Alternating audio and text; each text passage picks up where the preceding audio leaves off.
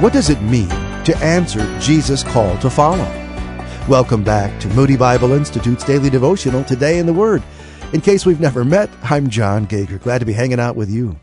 In Matthew chapter 4, Jesus' public ministry had just begun. By the Sea of Galilee, Jesus saw two fishermen, Peter and Andrew.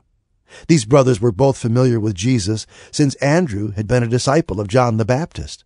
They'd already considered Jesus' mission and message, and that's when Jesus issued his calling. Today in the Word, we read in Matthew 4, verse 19, "Come, follow me," Jesus said, "and I will send you out to fish for people." They were prepared to immediately leave their boats, their occupation and livelihood, and follow. Next, Jesus called another pair of brothers, James and John, who were fishing with their father.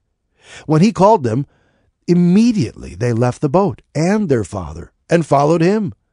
The magnitude of their obedience is highlighted by the fact that they also left their family. While discipleship was a common concept in the Jewish culture, discipleship to Jesus was distinct. The traditional model involved a rabbi demonstrating his teaching of the Torah and his disciples following his pattern. Jesus was not only offering them temporal teacher training, he was inviting them into an eternal kingdom relationship. The call of Jesus' first disciples highlights Jesus' authority.